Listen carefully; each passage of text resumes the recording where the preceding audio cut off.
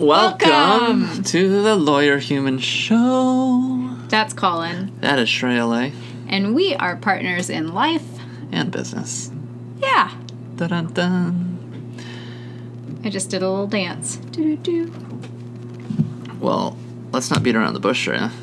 Yeah. We have been on an adventure lately. An online adventure. We are owners of cryptocurrencies. Yeah, we are.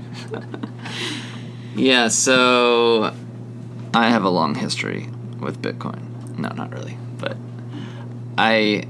we didn't buy any Bitcoin. This is not going to be an exciting story if now we're millionaires. Well, we didn't buy any in the past. Yeah. But I was having a conversation this past weekend with a Bitcoin millionaire.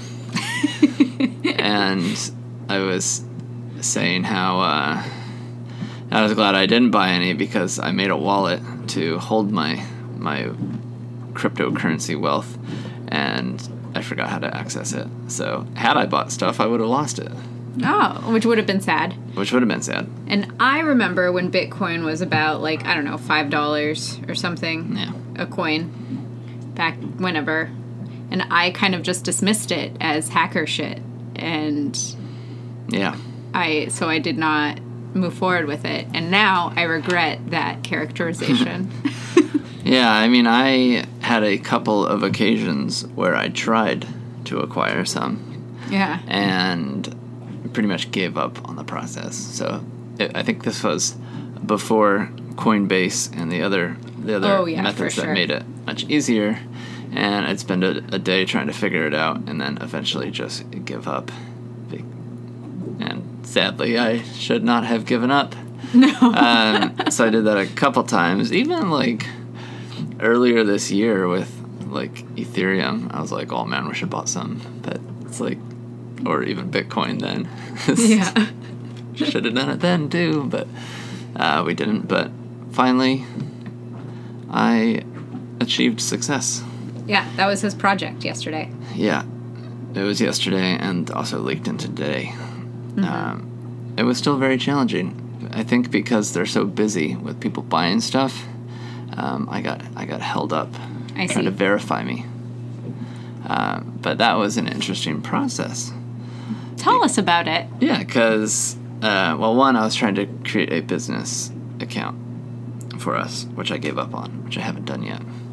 So I just created a personal account because that was easier. But the goal here is to eventually allow people to pay us in cryptocurrency as a law firm. Yeah, that's why I guess that was our ultimate goal, because we were working with some people who are in that space. So maybe they have a lot of Bitcoins they'd like to pay us with. I don't know. Maybe. But when I was in New Zealand, I was doing a lot of work with due diligence and working with the anti-money laundering regulations, know your client, that sort of thing. Basically, we had to know who was signing up for accounts, who was the beneficiary of a trust, that type of thing. And these people who were applying would send in information like certified copy of their passport, utility bills, all these things to prove who they were. But a lot of these coin trading websites, whatever you call them, exchanges, they're using technology to build that due diligence into the website. I think to automate it more. I love it so much. So, instead of, and this is, kind of skirting around the laws a bit. I think they're taking a very light approach to the due diligence, but use the webcam a lot. So you'd hold up your ID to the webcam, so you could take a picture of it. You would take a picture of yourself, and apparently there's somebody on the other end verifying things. Oh, there's a person. Well, I don't know if there's a person. There could be a bot crawling the interwebs. Yeah. Well, I assume that's a person because it failed. I assume if it was a computer, it could have done it on its own, but I think they're being reviewed manually at some point. They're probably popping up on someone's screen to verify it. But that was the Tell big them problem. about the ransom note. Well, that was the most entertaining one. I was signing up for one that is based out of China, so I could buy a certain altcoin that only they have, and my selfie picture that I was supposed to take with the webcam also needed to include a handwritten note, so I had to write the date and the name of their company, and also hold up my ID with the note. So I have this picture of myself holding, what looks like a ransom note, something like that. So that was the picture I submitted to them. It's too bad we don't have a newspaper. Hold up the newspaper. Today's newspaper. Right.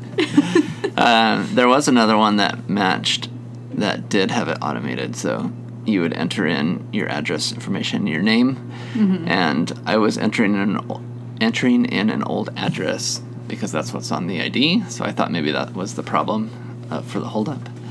And I hit submit, and it said it didn't match any public records. So I put a different address that I typically use for things, and I got to move forward. Nice. Yeah. So that was very exciting. Yeah. All of that. The nerdiest thing to be excited about. So we now have a wallet. Yeah. Well, we and have some cryptocurrency. Yeah. We have an account that I was able to buy some Bitcoin, and then I traded the Bitcoin for some other coins. And we also have a cold storage wallet in the mail coming. Nice. Yeah. So we're getting all set up. So soon we will be telling people, pay us with your Bitcoins. I know. Actually, I'm probably going to go do that right now. I'm going to just start telling our clients who are in that world, Yeah. hey, if it's easier, pay us with some cryptocurrency, man. I was wondering if there would be anyone who's like, I got a bunch of Bitcoin when they were cheap, and now I want this really expensive legal service or whatever. If mentally they can say, well, I only paid $100 for this coin, but now I can get like $11,000 of services for it. I wonder if they would make that I feel like that's disconnect. Anti-human nature. I feel like human nature is to be like, it's worth $11,000, even though I paid $5 for it. Yeah. I was reading an interesting article about some man somewhere who collects wine, and he refuses to pay more than $15 per bottle. Yeah.